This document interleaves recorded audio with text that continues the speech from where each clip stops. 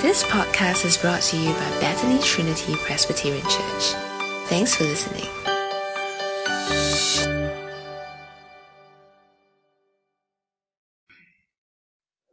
Now we have time of scripture reading. I'll give you some time to take out your Bible, your physical Bible or your e-Bible.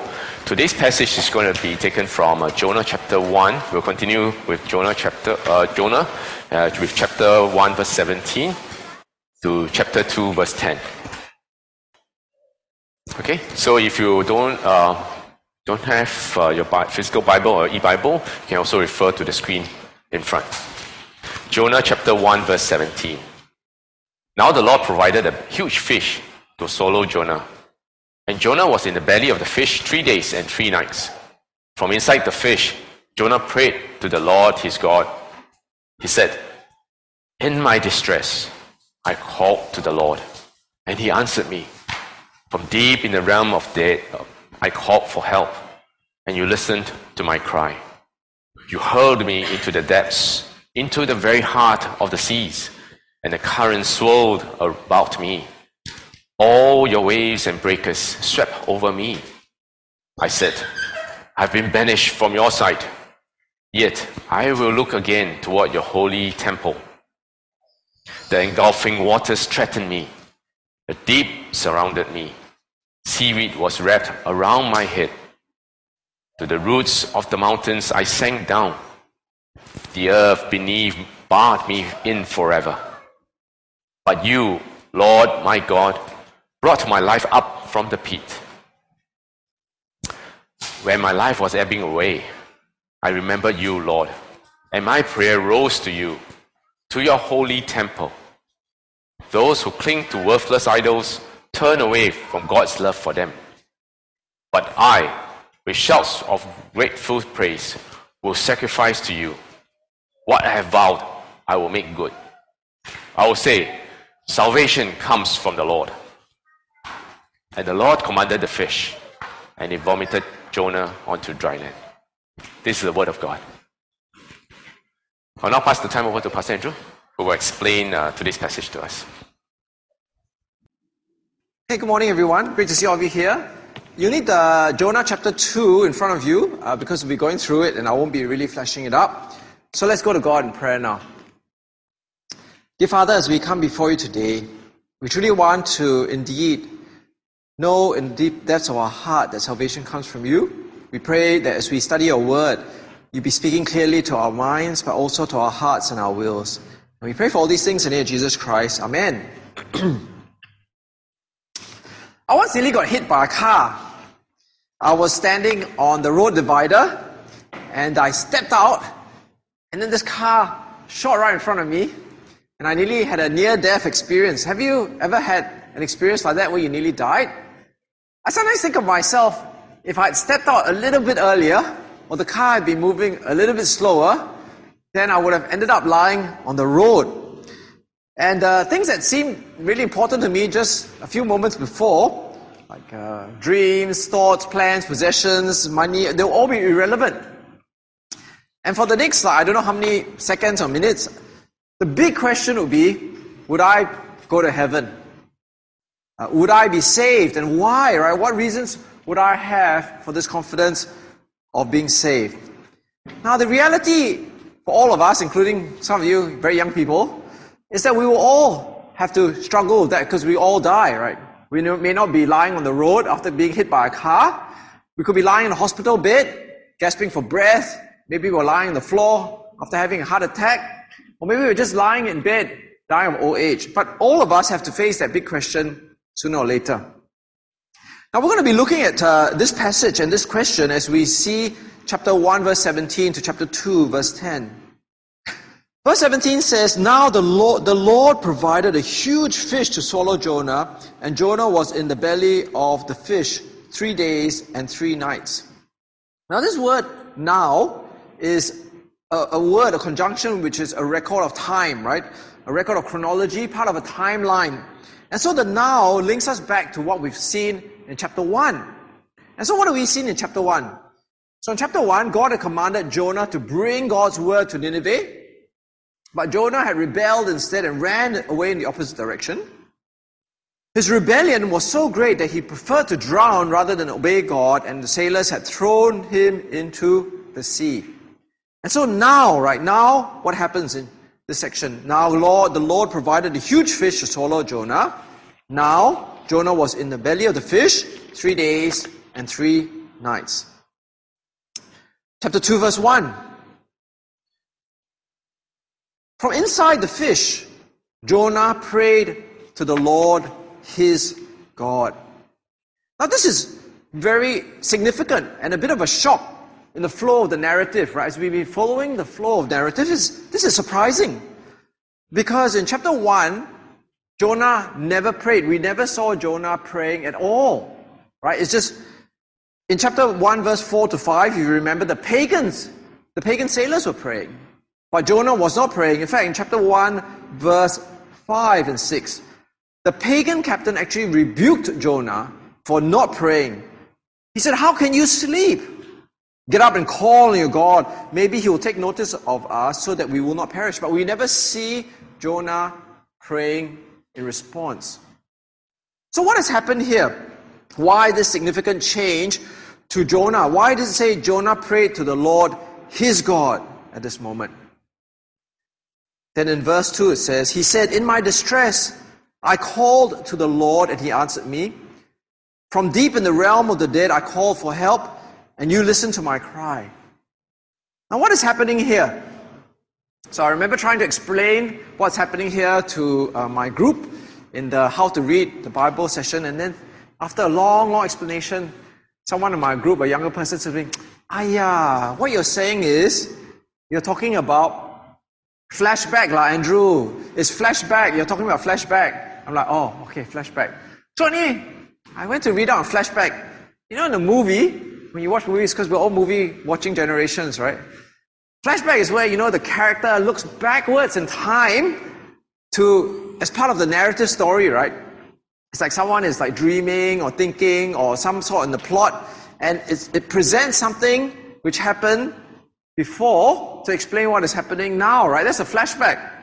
And so in a sense, that's what we see here. Jonah is having a flashback.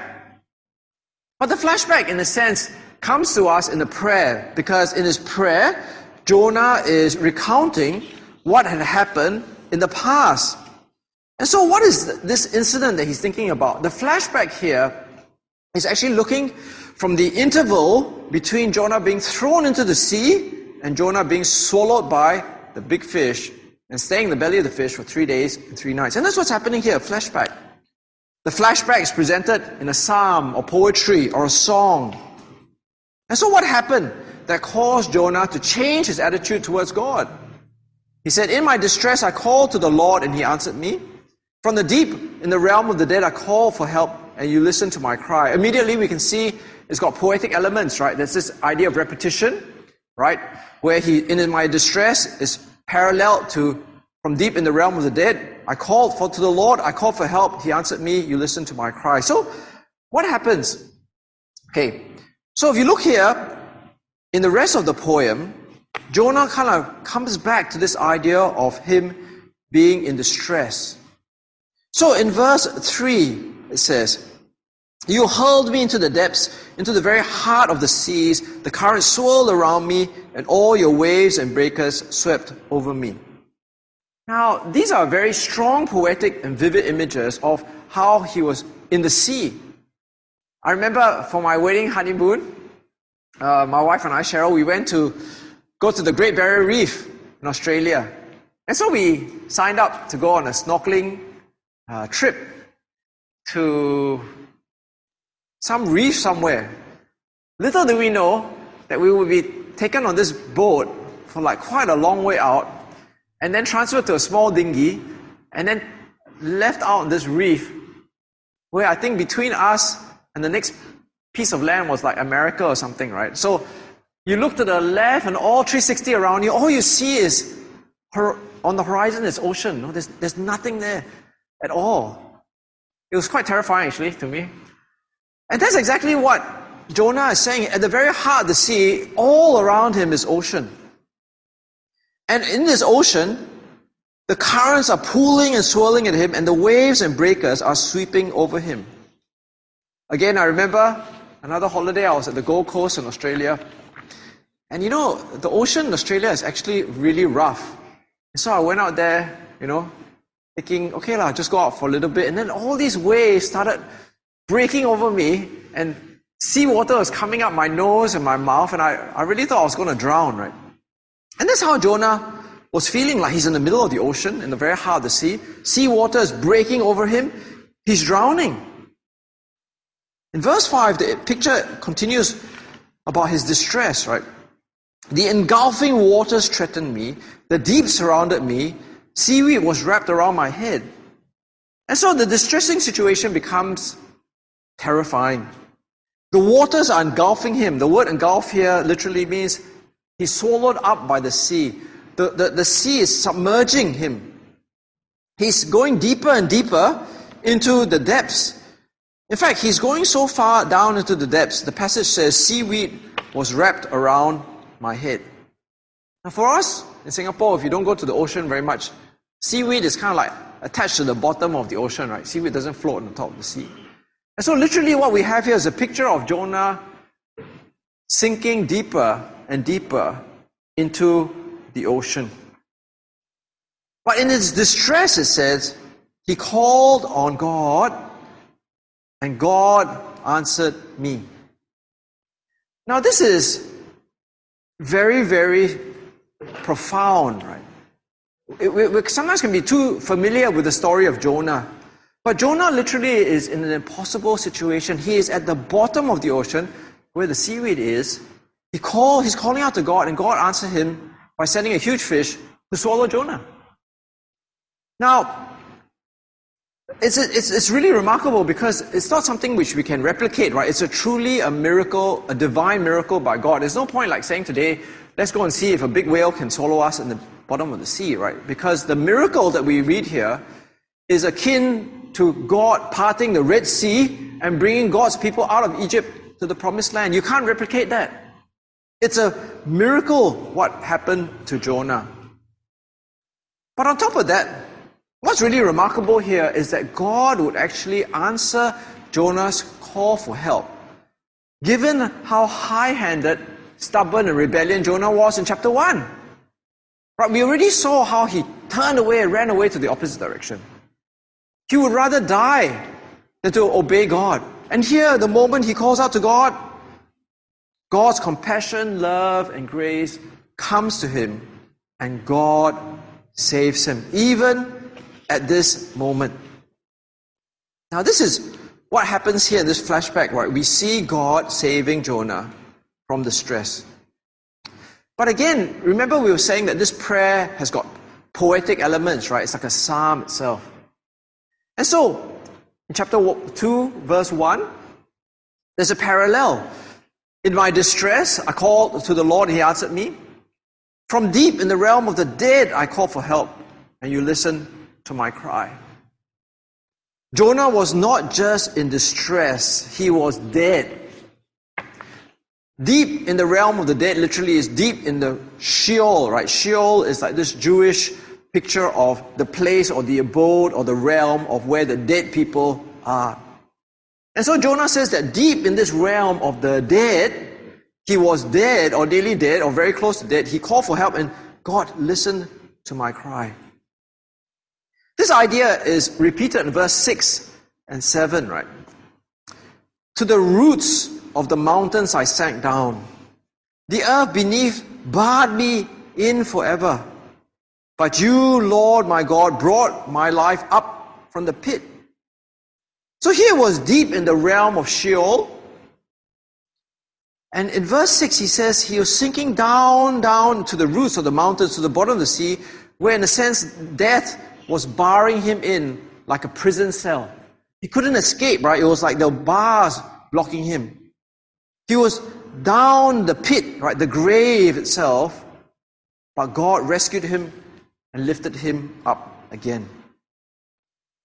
Now, we must see how significant this is, because God didn't just save him from distress, God saved him from death in sending this huge fish to swallow Jonah for 3 days and 3 nights. first thing we have to realize is this is not a parable. This is not an image or imagery.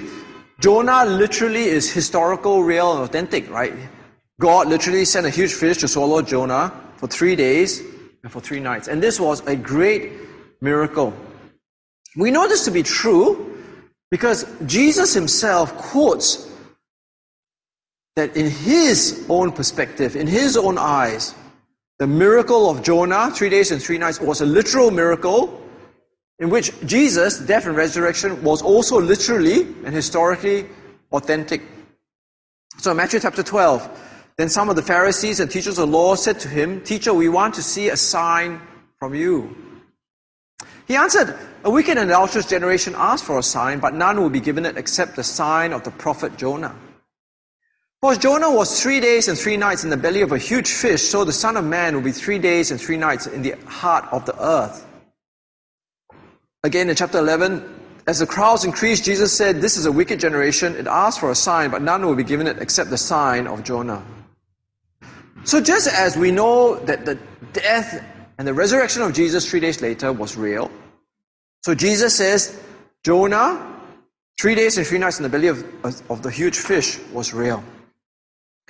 And so Jesus in many ways is trying to also say that what we read here in Jonah chapter 2 is a foreshadowing and a pointing forward to what Jesus did. So again, as we did the how to read the Bible sessions on biblical theology, right? The Bible has this progressive revelation which points forward to the future. Where in the Old Testament there's a shadow or a type or a pattern which points forward to the fulfillment in the New Testament in Jesus. And that's what we see here. Because what we see here is Jonah, 3 days and 3 nights in the belly of the whale, points forward to Jesus' death, buried in the tomb, and 3 days later rises on Easter Sunday. But there's more to it than that, right? Because as we understand how biblical theology works, it's not as if Jonah and the whale is equal to Jesus' cross and resurrection. Because Jesus' cross and resurrection is much, much more than Jonah. Right? Because Jonah, 3 days and 3 nights, is just Jonah, right? And he's only saved from a momentary death because obviously Jonah would live, but he would die at some point in time, isn't it? But what Jesus does is so much greater because Jesus' death on the cross and resurrection 3 days later is not just related to Jonah, but it applies to humanity. Through what Jesus does 3 days and 3 nights, humanity is saved not just from momentary death, only to die again, but eternal death, saved from hell, sin, and judgment. And so what we read here is really important because it points us, right? It points us to a much greater work of salvation, a much greater miracle that God does for us. We can see this in Romans chapter 6, which is what we did for our responsive reading a moment ago. We were therefore buried with him through baptism into death, in order that just as Christ was raised from the dead through the glory of the Father, we too may live a new life. For if we have been united with him in a death like his, we will certainly also be united with him in a resurrection like his. For we know that our old self was crucified with him so that the body ruled by sin might be done away with, that we should no longer be slaves to sin, because anyone who has died has been set free from sin. Now if we died with Christ, we believe that we will also live with him. For we know that since Christ was raised from the dead, he cannot die again. Death no longer has mastery over him. The death he died once for all, and the life he lives to God. So this passage in Jonah chapter 2 that we're reading is not just related to Jonah, it points and is relevant to us, right? In the death and resurrection of Jesus, it promises us death but resurrection for eternal life and victory over sin and judgment. Now the passage continues, and again, because it's poetic, right? Because it's like a psalm, one of the themes that seems to be repeated is the idea of this holy temple. So verse 4 says, I said, I've been banished from your sight, yet I will look again toward your holy temple. When my life was ebbing away, I remembered you, Lord. My prayer rose to you, to your holy temple.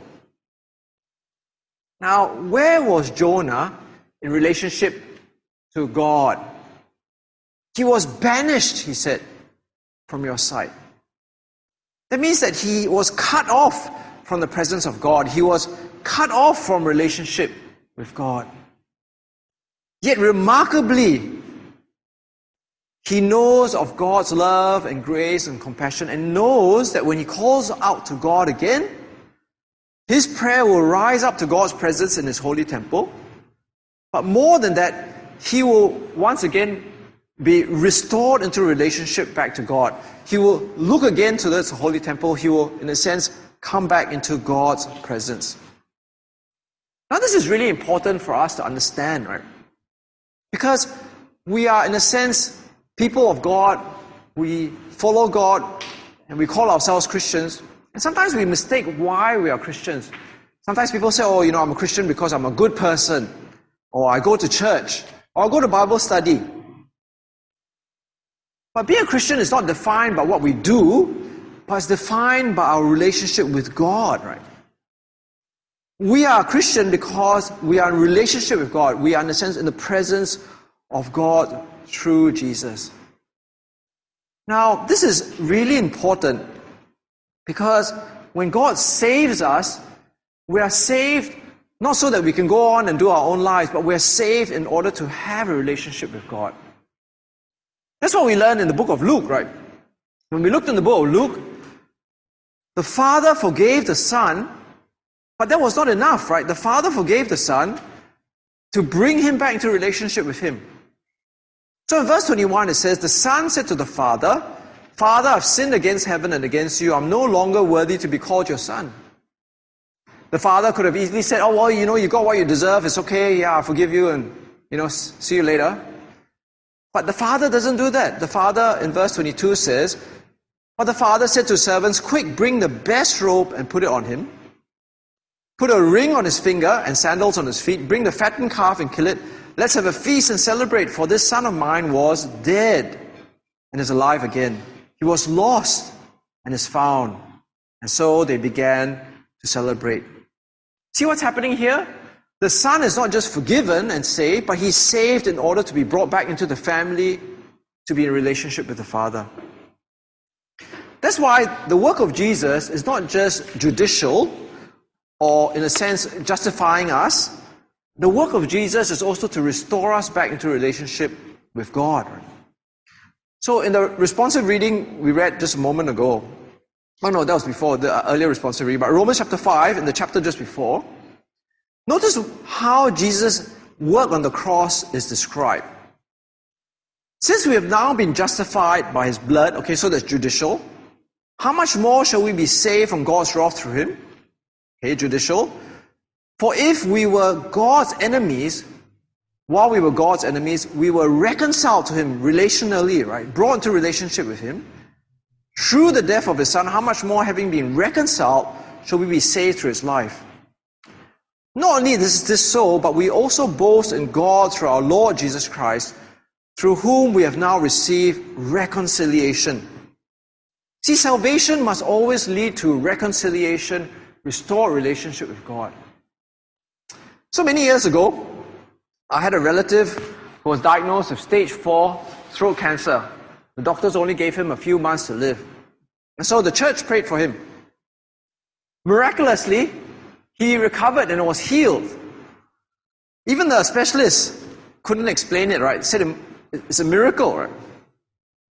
But what was really sad to me was, a few months after he got better, he told me that he really didn't want to be a Christian anymore. That's so sad, isn't it? Because Jonah, when he was saved from death, he was saved for a relationship with God. And the same way, when God saves us, right, he saves us for a relationship with him. When Jesus saves us, it's not so that we can be estranged from God, but come back into a relationship with God, back into the presence of God.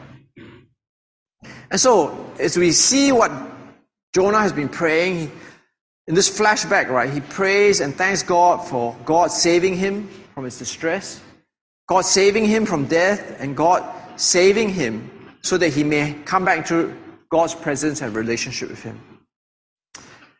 Now, verse 9 is the key, right? Verse 9 is the most important verse, not even just in this chapter, but the whole book of Jonah.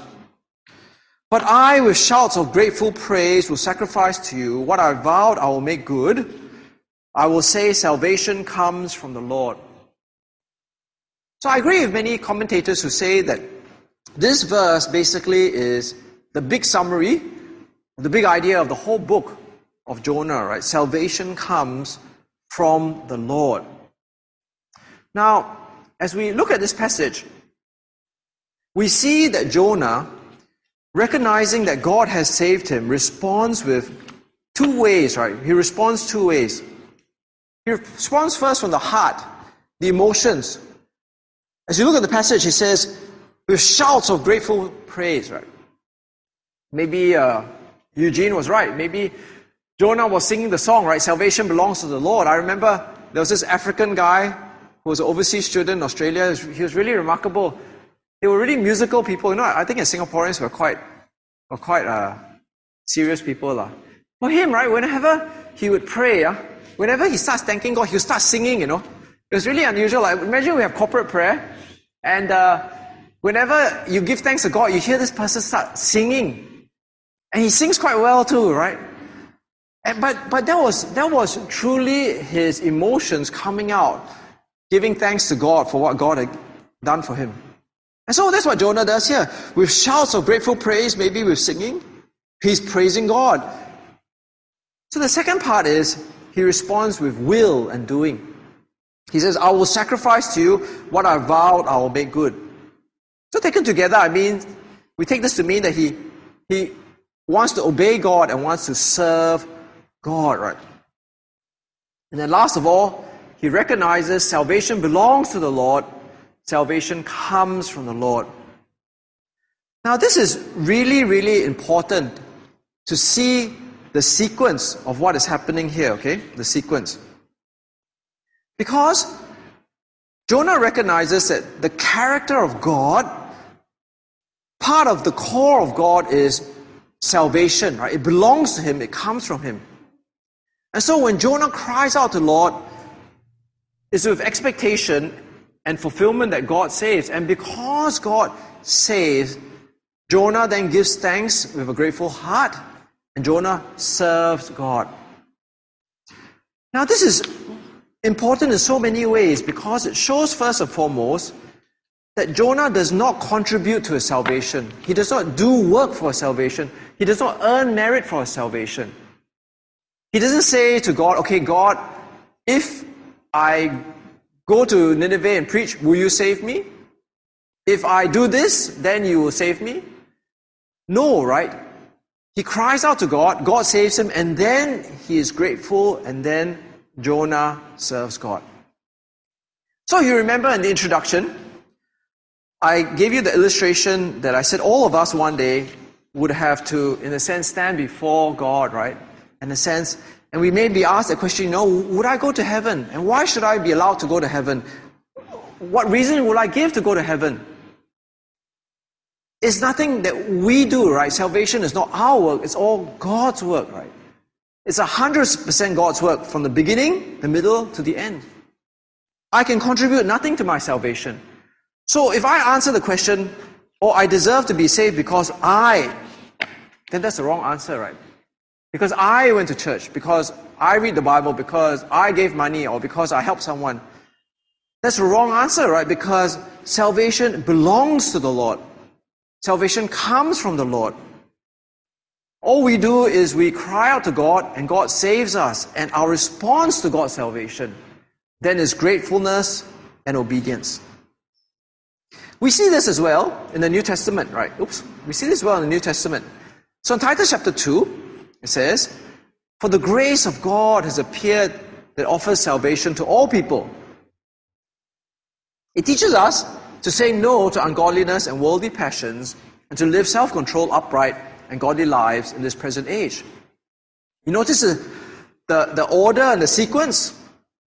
For the grace of God that has appeared that offers salvation to all people, that comes first. Grace comes first. Salvation comes first. Salvation to all people comes first. And then after salvation and grace comes obedience and thankfulness and service, right? This grace teaches us to say no to ungodliness and worldly passions, to live self-control, upright, and godly lives in this present age. Again, in verse 14, the appearing of the glory of our great God and Savior Jesus Christ, who gave himself for us to redeem us from all wickedness and to purify a people for himself, a people that is very own, eager to do what is good. Again, the order, right? Jesus gives himself first to redeem us and to purify for himself a people that are very his own, those then who are eager to do good. Salvation comes, and then obedience and service. So it's very interesting. Last week, on Thursday, the other pastors and I went for a talk by this guy called Ray Ortlund. He's an American fellow from Nashville, Tennessee. He's got really interesting accent and all sorts of interesting phrases I've never heard before, right? But he's saying that, the church must be a place of joy. I can't remember, maybe Andrew and Nick could tell me, but he said, it's not a place of what, tippity top joy or something, don't know what, like, it's not like just made up happiness, but real joy, right? Real happiness. Why?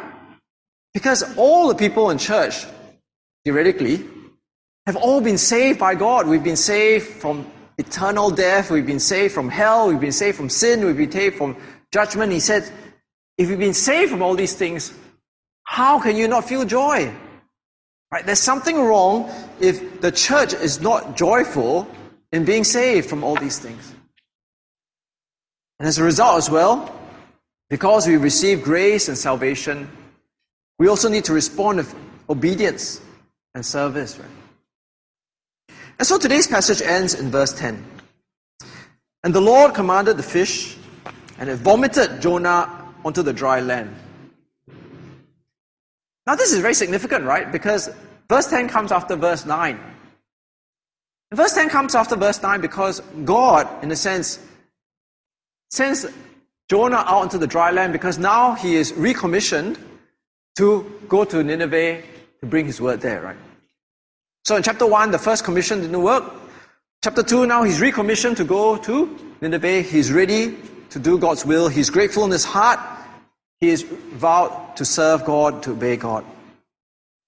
Now, as we look at this passage, for the original readers, the lesson for them as they read Jonah chapter 2 will be, as they look at Jonah, they will be, in a sense, rebuked, right? They'll be, okay, salvation does belong to God alone, and indeed, He is the one to whom all salvation comes from.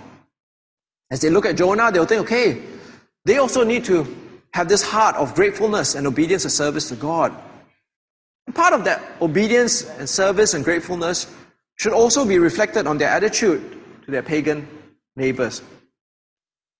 Now, for us as Christians who live on this side of the cross, we have, in a sense, a different understanding, right? Because we've now seen its fulfillment in the person of Jesus. In Matthew chapter 28, Jesus now says, all authority in heaven and earth has been given to me. Therefore, go and make disciples of all nations, baptizing them in the name of the Father, and of the Son, of the Holy Spirit, teaching them to obey everything I've commanded you, and surely I'm with you always to the very end of the age. So here Jesus, in a sense, says all of authority have been given to me, right? And invested in authority, I now tell you to go and make disciples of all nations. Now that means that for us, we are not like the Jews who read Jonah. We are now, in a sense, in a different stage of kingdom history, right? Because now we have received salvation through Jesus Christ, and authority has been invested in Jesus. Jesus commands us now to make disciples of all nations.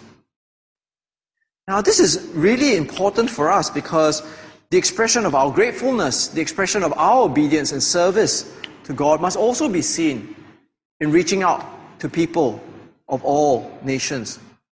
Now, last week we looked at this passage in Revelation chapter 9, And it's quite interesting, right? Sorry, Revelation chapter 7, verse 9 to 10.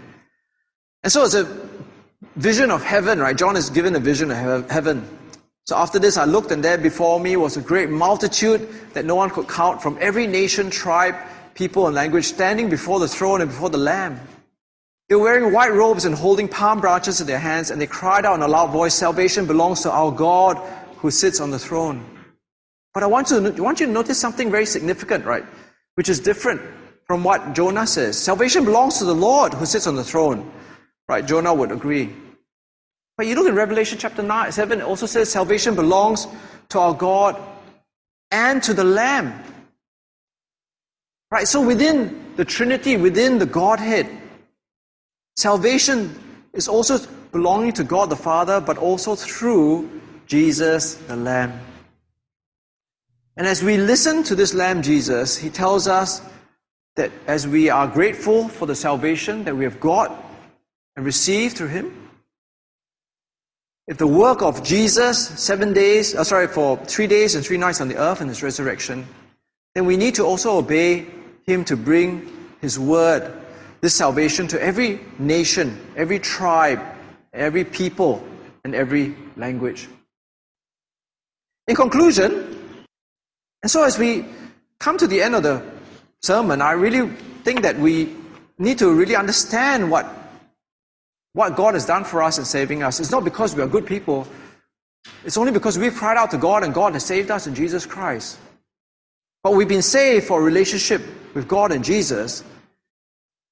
And out of thankfulness and obedience and service, we also need to share the good news of salvation with all people. Let's go to God in prayer. Dear Father, as we come before you today, truly want to ask you to help us to see that salvation belongs to you. Salvation comes from you. We play no part from the beginning, the middle, to the end of our salvation. We only can cry out to you. And so, dear Father, we thank you so much for you've saved us out of your grace, your love, and compassion, in spite of our rebellion and sin and stubbornness. And dear Father, we thank you so much for Jesus, who died on the cross, was buried, and 3 days later rose from the dead. We thank you so much for that. Indeed is something which, in a very real way, shows us that your promise of salvation has been completed. We pray for ourselves that we will learn that the response to your salvation must be like Jonah. That we must be grateful in our hearts. Indeed, we must have shouts of praise and thankfulness in our hearts. And in our wills, desire to want to be obedient and to serve you. And dear Father, part of it must be, as we've seen in Matthew chapter 28 and in Revelation chapter 7, to want to bring this good news of salvation to all people around us, our most immediate relationships, our neighbors, our relatives, to the most distant, to the people of other lands. And we pray for all these things in the name of Jesus Christ. Amen. Thank you, Pastor, for sharing with us God's word today. We now have a time of reflection and discussion among your group. So around where you are sitting, so there are a few questions. There are two questions, basically. The first question is that, am I safe from death to be with God in heaven forever, and why? The second question is, how have I responded to God's salvation? Okay, so these are the two questions. So feel free to share and discuss. We'll come back in 5. Okay, so have a good time of discussion and sharing. Thanks for listening to this podcast brought to you by Bethany Trinity Presbyterian Church. For more information, visit us online at busypc.sg.